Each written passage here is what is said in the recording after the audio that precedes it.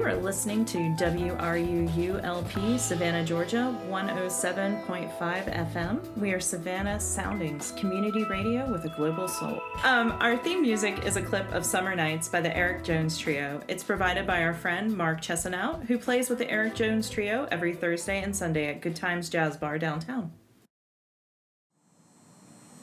Hey, welcome to Arts on the Air. You were just listening to Pizza and Wine, and now you have Arts on the Air, an interview show with Tamara and Melissa. Melissa is unfortunately not here today. I have Kola Hack, Derek Hakita Lynch. Welcome. Hi. Thanks for having me. Good to have you. So your performer stage name is Kola Hack. I'm going to read a little bit from your bio. You're a member of the Cheyenne River Indian tribe in South Dakota, and your name Hakikta means looking back. And that is a long version of your stage name, Kola Hack. That's right, yeah. My mom gave me that name, Hakikta, looking back, because when I was young, apparently I would run and constantly look behind myself. Okay. So she said to see how fast I was going, or to see the dust that I was kicking up. Behind you. Yeah. Like a cartoon character, exactly. The dust. Right. I love that. Yeah, so yeah. That's how I became looking back. And then how did you turn that into your stage name, Kola Hack? Well, Kola is another word in Lakota for brother or friend, and then I just shortened up Hakikta to Hack, and my brother, they liked it because they thought it sounded like 90s cyber hacker, Okay. So I love that. thought it fit the digital vibe of everything. Yeah, for your electronic music. Yeah. Were you a big fan of that movie, Hackers? Oh, absolutely. Yeah. I mean, it's cheesy, but Yeah. I think it's a lot of fun. Does it hold up? I haven't watched it in a long time. I own it, but I haven't returned to it probably in like over a decade. We should so. return to it. Yeah, I'm yeah. on kind of a 90s kick. Right. I'm yeah. rewatching Dawson's Creek, frankly. So. Okay. Yeah. that's how deep 90s I'm getting. I wanted to talk to you about, so this was interesting, on your bio you talk about how since you were unable to perform during the pandemic, it led to you writing electronic music in your living room. So that's like a whole new branch for you doing this. Yeah. Well, when I was younger, we had programs on our, computers growing up, like Cakewalk and, just little audio recordings programs. And then we got Fruity Loops Studio when we were real young. And so I was a little familiar with the interface on that. So I wasn't going completely blind into electronic music, but I'd never really took it seriously. Yeah. And I also wanted to do something a little more tactile and not just writing on a computer. So I play instruments. So I invested in like new keyboards and used some old keyboards, the ones that you could find in like pawn shops or thrift stores that would cost $10. Like real classic 80s things? Yeah, and just ran them through a bunch of guitar effects pedals to try to get interesting sounds. Oh, that's cool. Yeah. How did that work? Was it pretty easy to do that? Was it a lot of trial and error? I think it came to me pretty easy, like playing music for so long, you at least like have, an understanding of what goes where, as far as mixing was concerned, though, that was a lot of trial and error because I had never really produced anything. Yeah. Being in bands and stuff like that, we always outsourced that. Yeah. So suddenly you're doing the soundboard stuff. That was all new. Yes. That's cool. Okay, so now I'm going to put in a little clip of some of your recent music.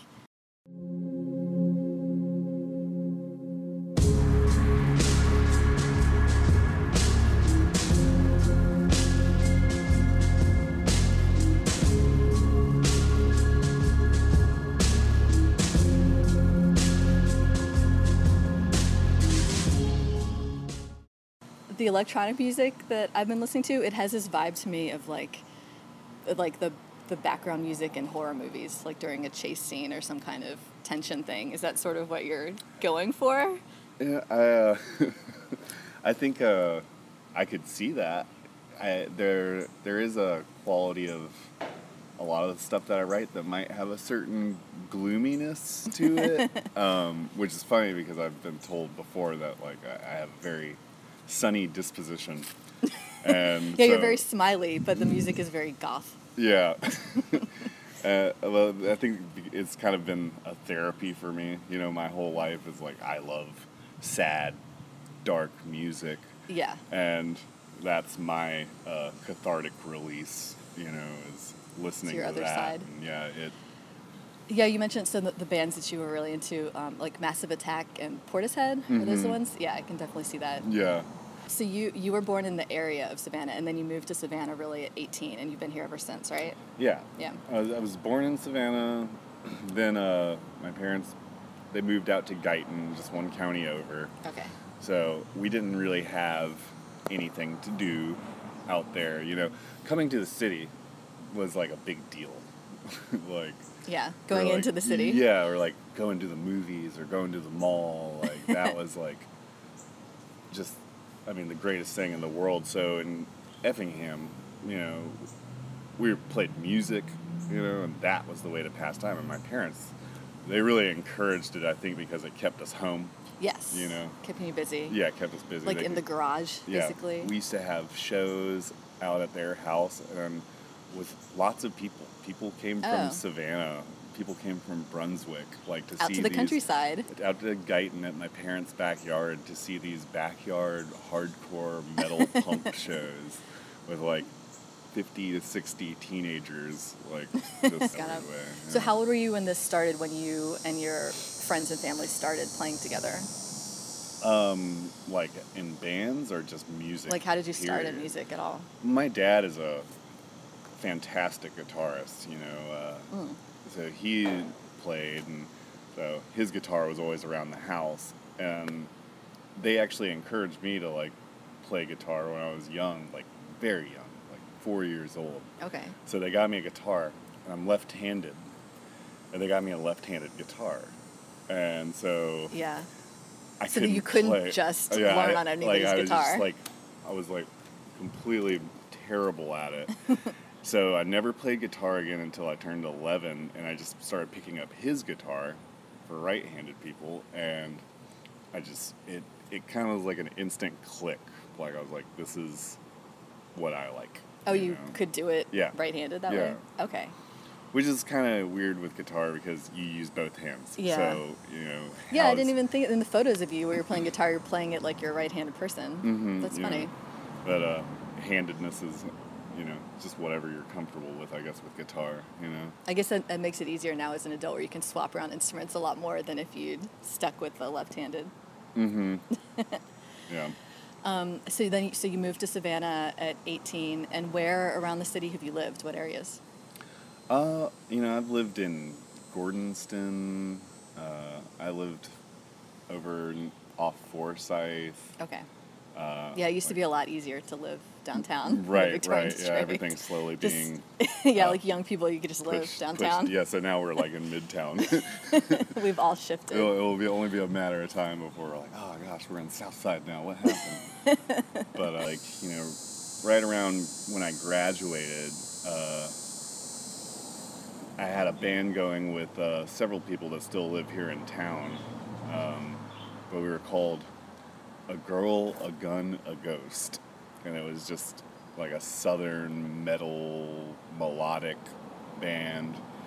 And somehow or another, it ended up really taking off, like in a weird way. Yeah? Yeah. What year was this?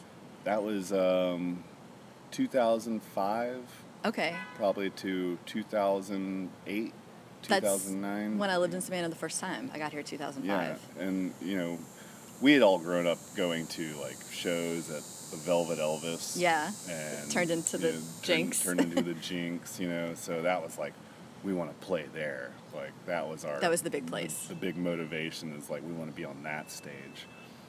And eventually we did get there, but we were still so young, you know. Like we didn't.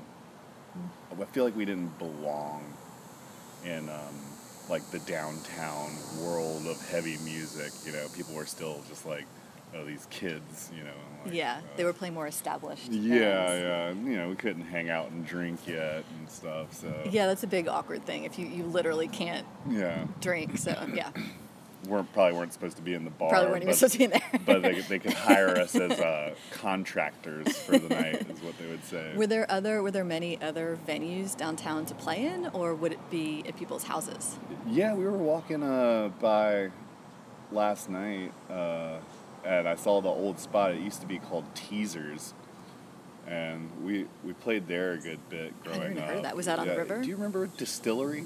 Oh yeah. All right, so that used to be a place called Teasers. Yeah, Oh, it was like okay. a alternative music venue. Wow. Yeah. So we played there. Oh my gosh, we did so many sweaty, horrible, but completely packed to the brim shows at Sweet Melissa's basement. Oh. Yeah, which is now Kay's Pizza. Blast from the past. Yeah. But everybody still just calls it Sweet Melissa's, I feel like. I didn't know there was a basement to that. Yeah. Oh, Was it kind of a secret? thing? No, it wasn't a secret. It was miserable, though. It's not still used for anything at all, right? It's not. Not to my knowledge. Okay. I think, they have new ownership, so. Did you know during the beginning of the pandemic they did a thing where you could go by for lunch and get a free slice of pizza if you were like hurting for money and needed some food? It was pretty amazing. Yeah, They did it for months. That's great. Yeah, it was really wild. Yeah. So it's so funny. I can't get over this thing that the Distillery used to be the alternative rock place. I love that. Yeah. That was another, milestone for us, like, growing up. We were like, we want to play that place, I mean, that's a too, really big room. Yeah, I mean, they had big to us at the time, but, like, these Yeah. bands that came through, like, there's a lot of names that played there that ended up going on to do big things. Like, one of my old bands played Aurafest with Mastodon. Yeah. And that band's pretty huge now, I think Under Oath played there one time, and I don't know. How did you, so in your bio you talk about at some point you started touring, quote, all over North America and Europe. How did that happen? What year is that?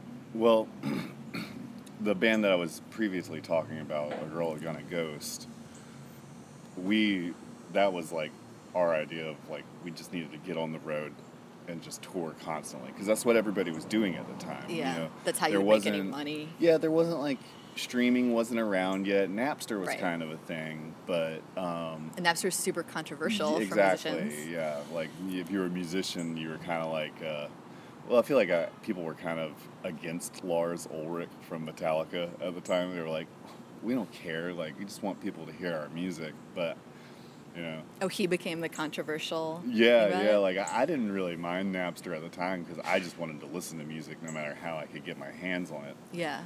But because you didn't have this ease of accessibility with, like, finding new music, what you had to do is just, like, get on the road as an unknown band and tour constantly. You had to, like, physically be in front of people. Some of our favorite bands back then, they would literally be on tour for almost an entire year, just non-stop grinding. And so that was, like, they were kind of our heroes in that sense, and we wanted to do that, just like get out and travel. So we kind of did, like, we didn't tour that rigorously, but we left to go play shows with the help of some other people with basically no fan base, so our first tours we were playing to effectively empty rooms sometimes. How would you even get the gigs? Was there somebody in your band acting as the PR person? Well, our drummer Danny was kind of a person who would reach out to other bookers and stuff like that, and we had friends that were quote unquote managers or something like that. There's just people finding their place and trying to connect all these dots together to help bands. Like in each city, somebody was kind of looking out for you and booking something. Exactly. Yeah, that's stressful. It's like point by point as you go. Yeah, so we got a bunch of like U.S. tours, and eventually that band started to pick up steam. I think the constant touring like was really helping. Like, yeah, what year was that? It was like 2006, 2007. Like, so we started getting like bigger tours. Did you better start shows. where you were opening for bigger bands Yeah. that you actually knew? Yeah, definitely. And we were still the young guys Yeah. on the band, so, or on the bill. So I remember going to a lot of shows where there would be like 3 bands, so you would be like the first yes, opener. Exactly. Yeah. Yeah. Do you have any kind of crazy, memorable stories of any shows, like wild things that happened? Oh man. I'm sure you have a lot of wild stories. Well, yeah. I'm We putting were on. playing, It's hard to think of it right now. Yeah. I mean, just hundreds of shows probably. So immediately, the first one that came to mind was playing in San Francisco, and an earthquake happened while we were on stage. So What an It experience. wasn't a like violent one. You know, Yeah, like, just a little rumbling. Just like everybody looks around, like whew. And I know you're from the East Coast. The first time you feel that, it's very weird and surreal. Oh yeah, Yeah. That's the only time I've ever experienced one. Were the people in the audience like? Did they seem to They- be much calmer than you guys on stage were? Unaffected. The bartender just kept working. You know. Did you stop for a minute and then say, "Okay, we're gonna keep playing"? Yeah.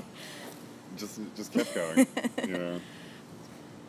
You have to keep playing through whatever problems I've learned. You know, like as a band you can't fall apart on stage. You know, Yeah. when you break a string or something, you know, as a guitarist, you can't just shut down. It's Yeah, like you have to keep your game face You have on. to figure it out. You know, play around it. You know. How do you do? Okay, so say you break a string in the middle of a song. At the end of the song, can you just change it really fast before the next one? Well, it's good that I've done that before, but you know, as I've gotten older, you start bringing in more guitars. Okay. That's the You have your backups. Yeah, The that's- amazing thing of tennis players have multiple rackets. Yeah, with them. and when you get to the really, you know, to the really big point, then that you have a guitar tech type. I'm not there. Ooh. But, you know, That sounds awesome.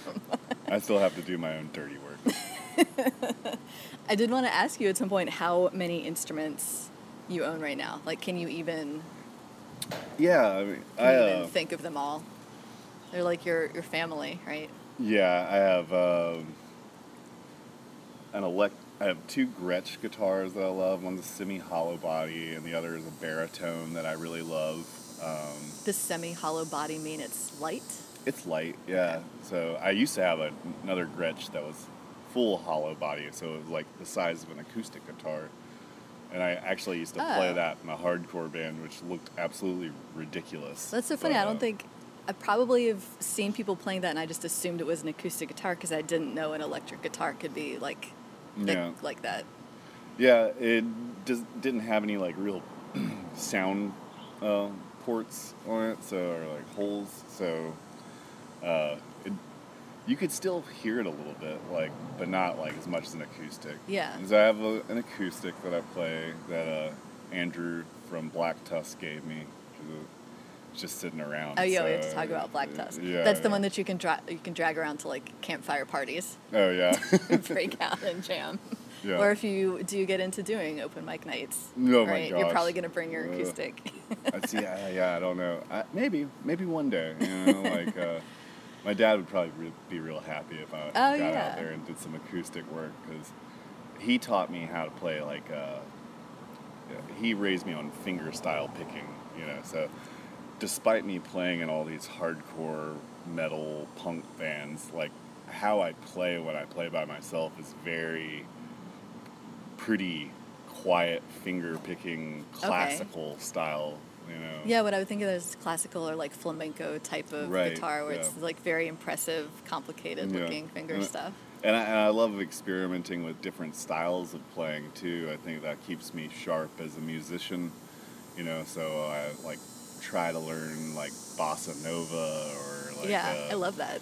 My friend, he started getting me into playing ragtime, like old ragtime blues, like Yeah. from like the 20s, and it sounds so simple, but then when you start listening to it and playing it, it's so complicated. But it's Oh, technically it's complicated to play. technically, yeah. These are like these amazing guitarists, and it's just like constantly moving chord Oh. shapes. But it helps level up. I feel like playing other techniques. Well, all these things that I mean, both the bossa nova and the ragtime stuff, I feel like as you live in Savannah, there's more and more opportunity. There's clubs and people who are looking to listen to that. I feel like you're opening yourself up to be able to like just play with a lot of different bands, because that Absolutely. kind of stuff is really popular around here. Oh yeah, and that's probably where better money's at. Maybe. Yeah. I guess Just it's a good little more. background music, for Yeah, a wedding or exactly, yeah. something.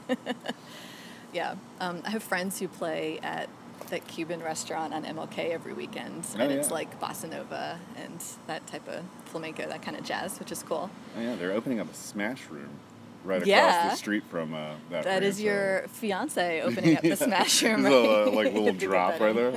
Oh. What is I it don't know if called? anybody's What, heard what it. is this It's place called? called? Smithereens. All right, you heard it here first. Do you think, is there going to be an opening party will you be playing at? Because that would be cool. I think they could probably have some sort of like, live DJ kind of situation. Well, it sounds there, like it's a smashing place. You should be playing some heavy metal in the Right, lobby that's- as people are that's true, smashing, yeah. right? I wanted to ask you, has your dad ever played with you at anything?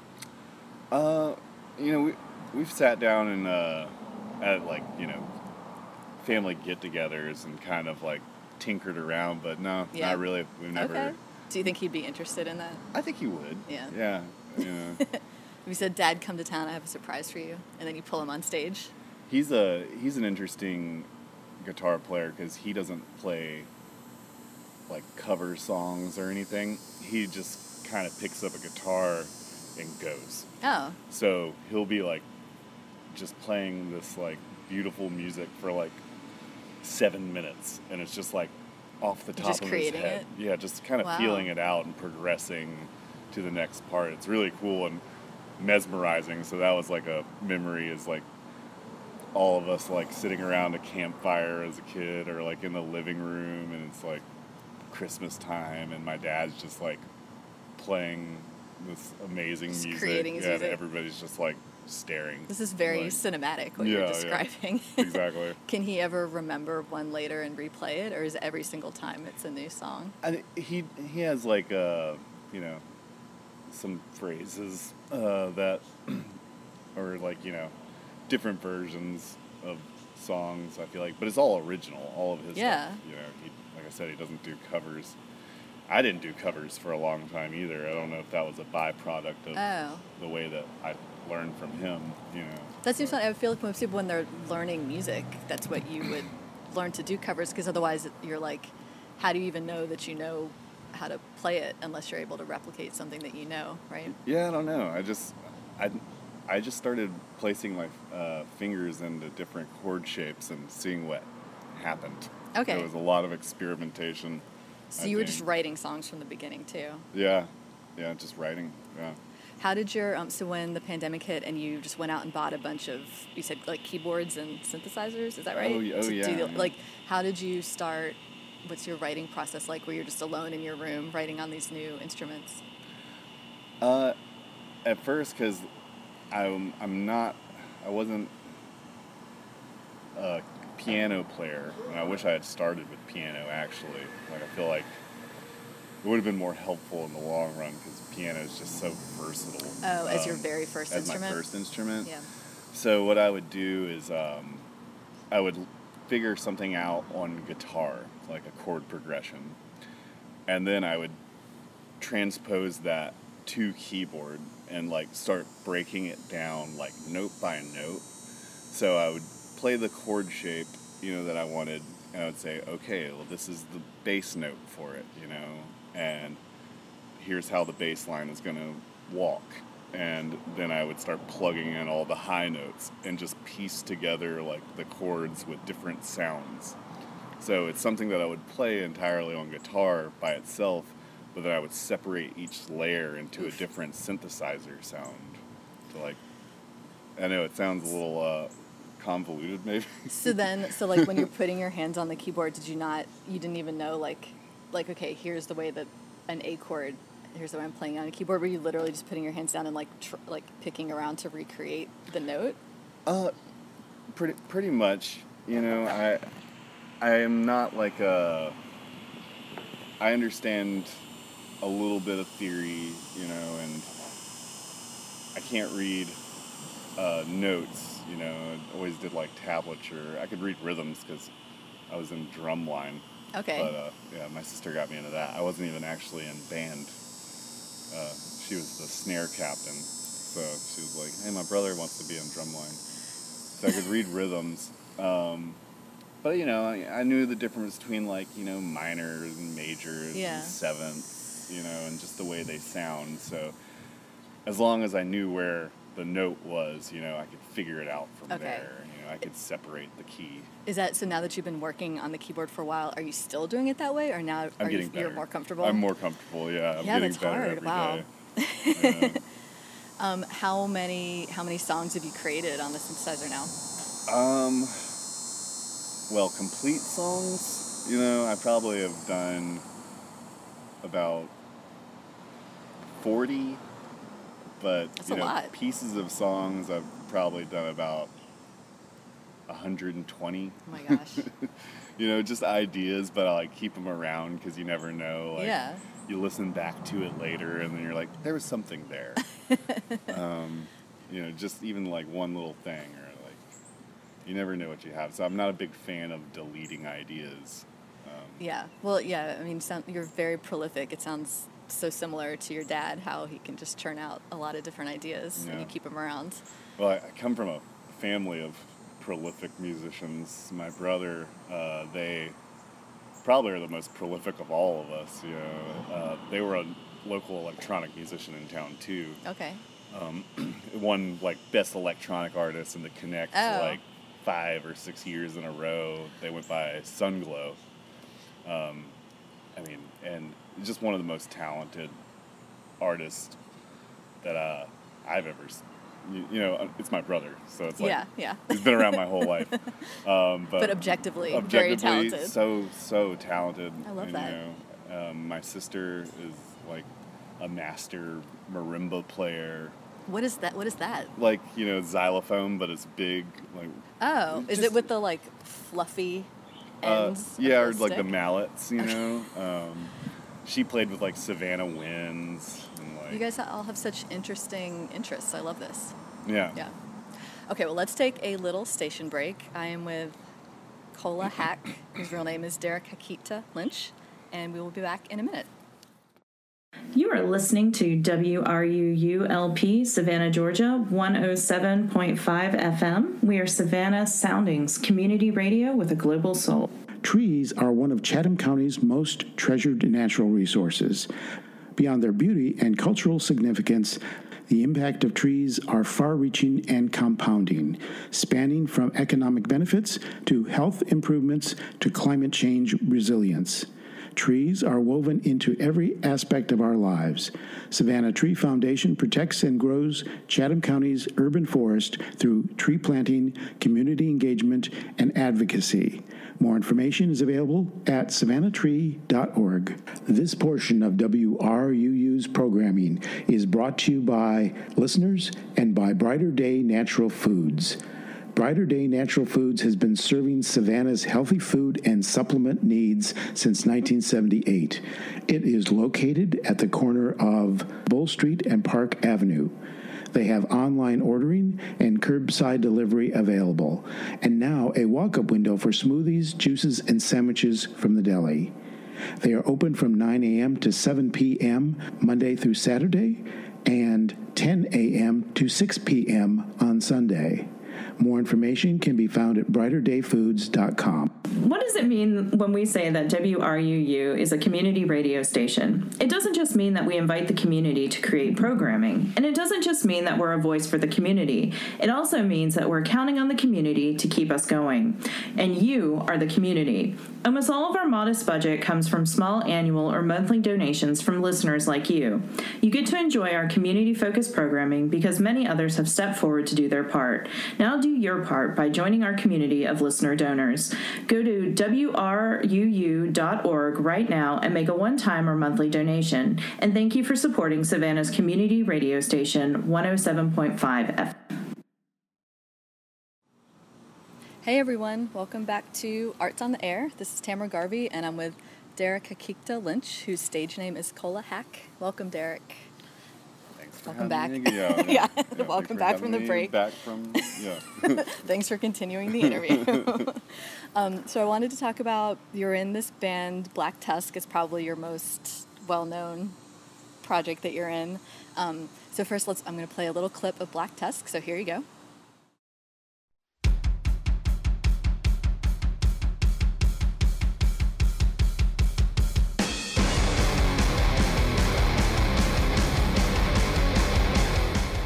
Okay, so can you talk to us a little bit about how it started that you joined this band? Yeah, it was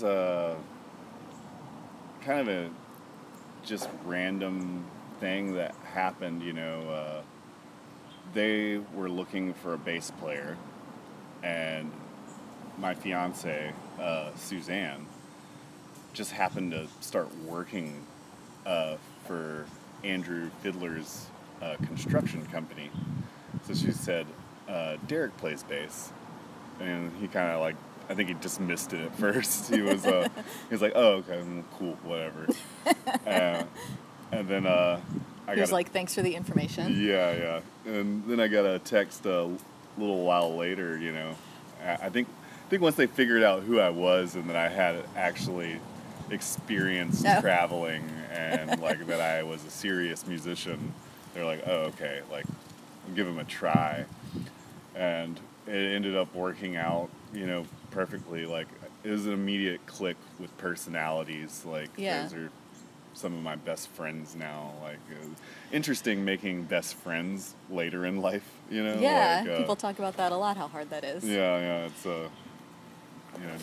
you don't think it happens like that. It's I'm gonna hang out with the same guys from high school my whole life, and then people grow apart, and Did you know him at all through Suzanne, or when you showed up to play with them, were they completely new to you? No, I had seen them many times before, going to shows and just being in the music scene. They were always there. There was, the big three in Savannah was Black Tusk, Kylesa, and Baroness, for a long time. And so, those were the big sludge metal. Sludge metal? Yeah, well, that's what they called it, but I think all those bands probably wouldn't want to be described as that, but for lack of better words, we'll just say that for now. But so I'd seen them play at the Jinx, and I even met them before in passing. They probably wouldn't even remember that. I was familiar with them, but I never dreamt that I would be playing with them one day. How did you? So you said they brought you on as a bass player, but you hadn't even talked yet about playing bass. Oh yeah. So you started on guitar at some point. You just picked up bass as well. Yeah, and I had played bass in a couple other bands at that point. I played bass with my good friends and Greta O and the Toxic Shock. Just a noisy punk band, and playing guitar. I was just it was an easy transition, and I could approach it trying to think about it like a real bass player too, not just being I'm gonna play this bass like a guitar. Is it because you said you're more finger picky and finger work? Is that more conducive to bass than guitar? Probably. I mean, for real bass players, probably, but when you're playing in punk and metal, it's usually a lot of down picking, and so you use a guitar pick. I know some, metal bass players that still, they do the traditional style of using their fingers for picking. But, considering how fast it is, you usually use a pick, I feel like. And I played bass with The Discussion, which was Laura Pleasance from Kylesa. That was a tour that took me to Europe. Wow. And I was more of a hired gun for that situation. Yeah. I was just happy to be there, and you came in for the tour. Absolutely. Yeah. Yeah. They're like, you want to go to Europe? I was like, yeah, absolutely. So what year was it that you joined Black Tusk? This was just a little over almost 2 years ago. Okay. Yeah. Have you toured with them at all? Yeah, yet? I've got 3 tours under my belt now with them. What was it like, the level of touring with them versus the early ones where you were with your friends? And it was. Let's hear about the glamorous life of being a real. Well, it's never glamorous. People are always. I think they have this misconception about touring where they're like, "Oh, you're going on vacation," Oh. And it is not a vacation. No, it's like a at bunch all. of Like, men on a bus who haven't showered. yeah. And you're going from city to city, but you don't really have time to explore. Right. You know, you're in the van for maybe 8 hours sometimes, you know, maybe more, maybe a little less. When you get the 3-hour, like, travel times, you're excited. You're like, Yeah, oh, it's because only, you get a little time. it's only 4 hours today? That's great, you know? Do you guys just take turns driving? We switch off, you know? Okay. But with try- this band, is the booking, is that like a little more professional, like who's gotten the gigs and stuff? Or? Absolutely, yeah. So wanted to get back to that. It was really nice joining a band that already was somewhat established, you know, because back in the old days of playing and touring, you know, there might be nobody at the show, when I was real young, and then you don't know where you're staying. So sometimes we would stay in Walmart parking lots, you know, sleeping in the van. But in this situation, it's like we always had a place, you know, and we do hotels a lot because we're older and we don't want to sleep on people's floors Sit on the sofa, yeah. anymore. Like, so it was good to have everything, like, you know, they're run more like a business than my old bands were. Yeah, you it's know. so interesting.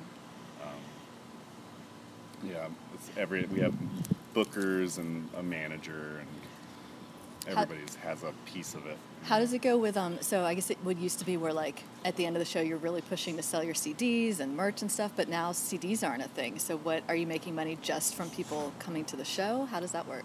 We make a lot of money from merch, for sure. Okay. But thankfully, you know, vinyl, you know, I'm sure you noticed, has come back in a huge way. So you're selling that. So people love vinyl, and especially metal fans, like, they're huge Like on purists. on vinyl. And metal fans also love T-shirts. Okay, yeah, They're that makes sense. huge, Stickers. You know, stickers, patches, you know, you got Yeah. it all, bandanas, like. Do you guys get CDs made at all, or literally just vinyl? No, we still do have CDs because they've been a band for so long that they still just have them, I Okay. think. But From back CDs then. just don't sell. Like, you know, what do you do with them anymore? You What? know? Yeah. What about cassette tapes? I'm like a child of the '80s. I really miss cassettes. I love cassette tapes. Do you think that's gonna make a renaissance? I think in the punk scenes and, like, a lot of underground people, they still do it. It has a certain quality to it that's just fun, and, like, the sound is really cool. It's different. It's than different. The others, yeah. I mean, when CDs came out and everybody was, you know, marbling over how crisp it was, and I guess it never really degrades or anything. But now at this point, you look back and you're like, well, I kind of miss the cassette level of quality. Right. Yeah. So I actually, for Cola Hack, you know, that's what I do. I do cassette tapes. For your electronic music? Yep. Okay. Yeah. Oh, I love that. That's good to know. Yeah. I mean, and I'd love to do vinyl, but you know, it's expensive, and tape is just another solid option. Like I said, a lot of Yeah. people in the underground still buy it and collect that. it. You know. Where do you go? Where do people, if you want to get records made or cassette tapes made, where do you go for that? There's pressing plants, you know, that'll do it for you. You could find any online. Is that in Savannah, or it's online? Online? It's Okay. most people, like, there might be somebody in town. Yeah, I'm but interested in I'm this. Actually, not too sure. I know there's quite a few places in town to get cool T-shirts screen printed. Oh yeah, Right? I screen print. Okay, well, tell us about it. Are you screen printing your Black Tusk T-shirts? No, we've talked about it. So we, like, because in a way we could operate like a almost fully self-sufficient machine, because our guitar player, Scary, he records the band. He's the producer. So Okay. he's done the last record, and he's doing a new record that we're working on. And then I'm a screen printer, so I'm like, well, we could just do this. You're a self-enclosed unit. Yeah, I mean, and there might still be, like, a need for a label, you know, like, it's kind of weird because you can function without a label today. Okay. You know? You have to have somebody who can clean things up and produce it and do all that? Is Yeah, that- and, like, you know, front the cost for, like, you know, pressing, like, Oh, yeah. you know, 1,000 vinyl records or something. Is that mostly what a label would be for, is fronting the cost of things? Usually, yeah. and they help out. There's somebody that works with the label maybe to help you find bigger tour packages and things like that you might not have time or the connections to do yourself. Do you want to talk about, so you have an album that you guys are working on now? What's your timeline looking like for that? I'm thinking it'll probably be the beginning of next year. Okay. That's what we're looking like. It's our drummer lives in Athens right now, and so we kind of have to manage our time in a certain way together versus how a lot of bands function where they just live together or they get together every day. So we send each other shared files and play stuff back. Wow. It's so futuristic. Yeah. Does that mean you guys go to Athens to play a lot? We have, but he comes here a lot, Yeah.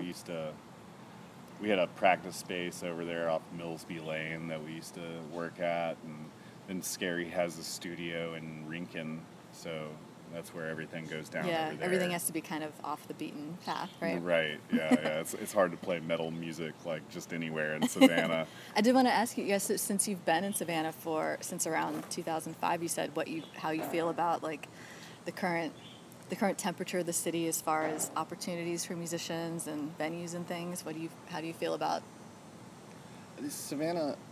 It ebbs and flows. I think it's the nature of. I think it's a big part of it is SCAD's presence in Savannah in a way, because you have this influx of new creative minds that come. And then they might make it 2 years, and they're like, I can't afford this school anymore. And then they leave, or they graduate, Yeah. So you get these highs and lows, with I think it was 2014 was a real high point in Savannah's underground music scene, where we had, acts like Triathlon and Boy Harsher that were making music out of Savannah. And so you'd have these shows at Hangfire with those groups, my old band Craybags with some of my best friends. And it was just these jam-packed, just energetic, powder keg shows. Just that era of having Hangfire, that was Hangfire. Hangfire and the Jinx were probably your main venues. Oh my for gosh, that was such a great time, and you would bounce back and forth. As that little weird Congress crawl that we did. And then you'd go for late night pizza. Yeah, exactly. But right now, I think is also a high point. There's so many creative bands that are playing right now in Savannah. So I think it's back. There was a little bit of a stagnation there for a second. I was like, not just from the pandemic, but in general. Yeah, there's people doing really cool things. One of my old roommates, Kyle Brown, is he's got his Dog Days Presents booking company. He's doing stuff out of El Rocco, and he's bringing in some really cool acts, and they have the Lodge of Sorrows happening. This Ryan Graveface's thing. Yeah, this is this new place on the west side of Savannah. Yeah, and they're bringing in great acts, and the local Pool of Town is so good right now. Yeah, there was this. We were talking about. There was this sort of goth dance party that used to be held at the Jinx, and now is back and is being held at that Lodge of Sorrows. Never not goth. Yeah.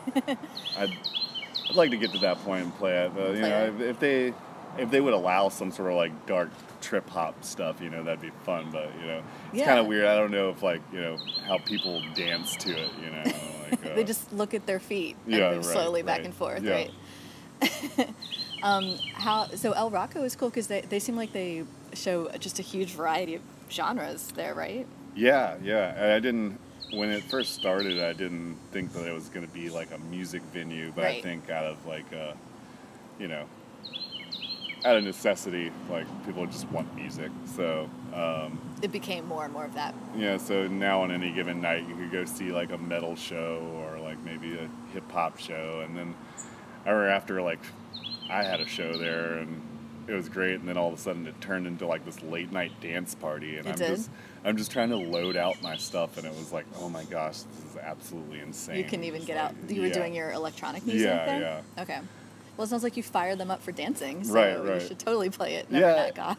And my stuff, I feel like it gets a lot of like crossover like interest too, because like, you know, I played a punk show there the other day, and I was a little nervous about it because I was just like, man, I'm the only thing that's different on this bill. You know, these are all like heavy bands and me, but like I got so much, you know, I don't know. It wasn't like people were just bored during no, your part. They absolutely were into it. They loved it. Yeah. And I was just like, oh, these are my people. Oh, so. I love that. And then I, you know, played a lodge the other day with like a full electronic, you know, set. And, How many keyboards would that be? A full electronic set? well, I do one keyboard, you know, and I have like a couple other. I have a synth guitar that I play. Oh, that's Oh yeah, I cool. forgot to mention that earlier. That's like people love it when I bust this thing out. It's like this Casio SG20 that I have. That's it's this 80s synth guitar that it sounds kind of dinky, but when you run it through like effects pedals, it just sounds so cool. Oh my Like, God. Is it like a keytar? no, it's not a guitar. It has like these like nylon strings and like sensors that like it never took off, I guess. No, but you brought it Yeah, back. yeah. But I'm going to take a moment. We're going to play another little clip of Cola Hack's music.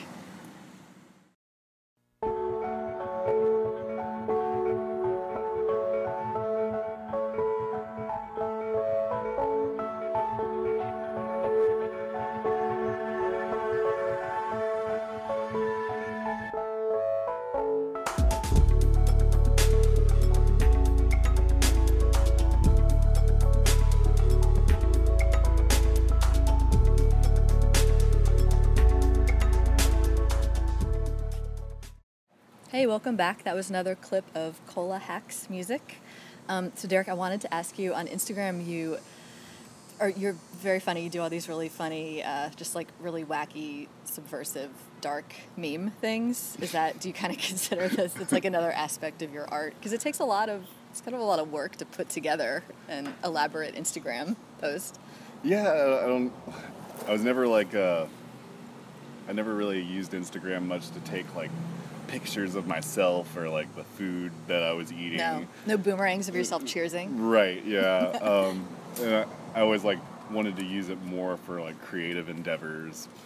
And so when I started doing my solo music especially, like I converted it into like, okay, this is like going to be my music profile now. But like I just started making weird images or like finding cool stills that I liked, and that was just like, I don't know.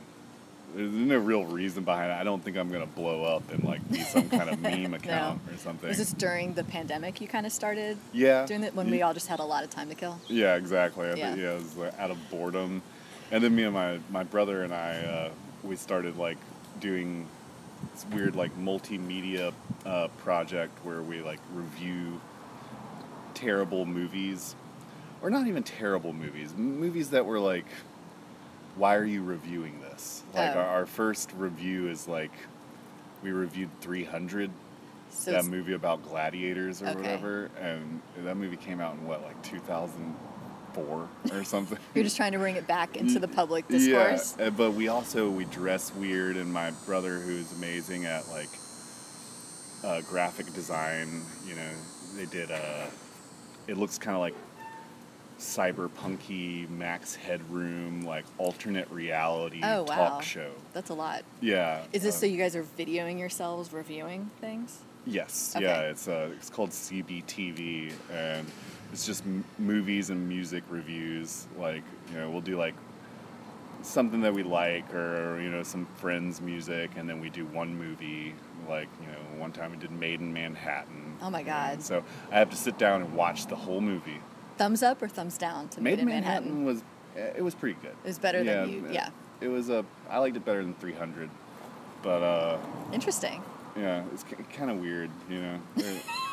You had feelings about the fact that you liked it more than... Yeah, I don't think that what's his name, Voldemort. Ralph. Oh yeah, Ralph Fiennes. Ralph Fiennes. I didn't really see him as a good love interest for Jennifer Lopez, but he was in town not too long ago. Yeah, Did you know he yeah. was here filming something? Well, I hope he doesn't listen to this interview. I'm gonna send it to him. I'm gonna tag him in this. This podcast is reaching the highest echelons. Yeah.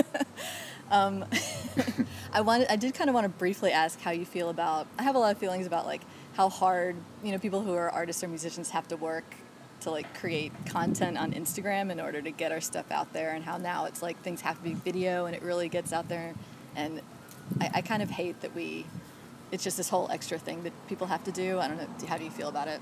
I agree with you. Like I wish that it could just be back to the art that we create, Yeah. and like we didn't have to do all these extra TikTok, like yes, putting together these really things, crafted like- things, because it's a whole extra art. Like, it's one thing at the beginning where you could kind of just like snap a couple photos and post it and have like a really simple caption, but as time has gone on, you're not going to be in people's feeds doing that. You have to do kind of elaborate things, and then like your entire feed has to look really curated Yeah. and staged, and it's a lot of work. And I don't know if that's just me, like, being an old fogey, and growing up and, like, Yeah. really getting out there and being a road dog. So I'm just like, Your salty road dog. Yeah. Arr. Yeah, and all.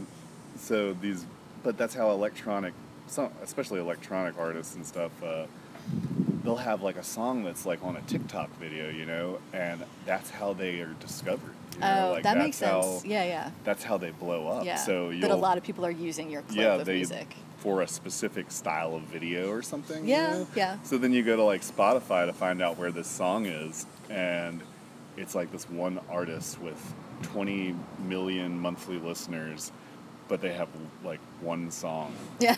It just became a huge. Yeah, clip. and it's so bizarre. That's and interesting. And also the songs tend to be short Yeah. in nature because TikToks are just 30 or 60 seconds. Yeah, so they want this immediate thing, and it makes me wonder about the longevity of these artists' like careers. Like, is this just like a flash in the pan? Yeah. Is this a flavor of the week, and then everybody's just gonna forget about it? Yeah, like the new version of a one-hit wonder. You don't just have one hit song; you have one hit, 1 minute clip. Yeah, and I think like as an artist, you're always wanting to like make it personal, and like, or at least I do, you want to put a little bit of yourself into it, and like you're trying to make it timeless, even though it might not be for everybody else. That like something that you can be proud of, and not just like gaining a social media system. Yeah, absolutely. Okay, well, I want to ask you, we're at our point where we do the Inside the Actors Studio questions point. Okay. Melissa isn't here, but I think I remember her questions. So I first wanted to ask you, if you are just walking on the street alone, or you're listening to something to like jazz yourself up, what would be like a good background music for you to get excited that you play in your head? Oh my gosh. I listen to a lot of somber stuff, so I wouldn't say jazzed exactly, but see, lately I've been listening to a lot of I Am I, Who Am I? Okay. Which is a mouthful. It's just an electronic artist from Europe. Is that a palindrome, that name? It sounds like it might be. Yeah, I think you might be right. We'll go with I yes. have to think about it. I don't Yeah, want to do the math right here, but... It's just like artsy, like synth music, but also like a lot of, like I said, softer stuff. So I've been listening to a lot of this guitarist Romain, like, who does like almost kind of like jazz kind of finger picking, Nice. like with a little bit of ragtime in there, It's like your two sides to your personality. Yeah.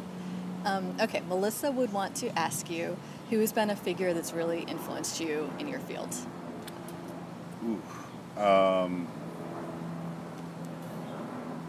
Like somebody that I don't know, or somebody that I do know? Yeah, somebody that you don't know. So like a big figure, I guess. Or it Okay. could be someone you know. I mean, there's no rules. This is radio. Well, I think Ian MacKaye from Fugazi was a big influence on how like I looked at like the DIY structure and the work ethic of music. Like, I like the for the people kind of attitude that he always had with Fugazi. Like, it was like They never had a show more than $5. They didn't do like merchandise like that. Like they didn't. They did like records and tapes, but they didn't do shirts because they didn't want it to be like a billboard or something. Like. So I always liked that DIY like aesthetic that they had, and like really get out there and grind. That's cool. Yeah. I went to high school in the DC area, and I know they're from and there were so many clubs downtown. It was a really good era. There were so many really small places for like new up-and-coming bands to play. It was a cool era. Yeah. Okay, my other question was, if you weren't doing what you were doing in your field, what is another kind of career track you might have wanted to try? I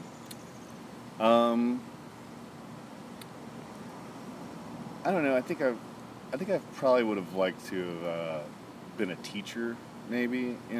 I went to school for psychology, for a while, and then I kind of got back into music and switched career paths. But I think, just being a teacher, like I loved English. Oh yeah. So I think I would have enjoyed doing something like that. What age? I think I could have done, definitely not middle school. It's the worst age for humanity.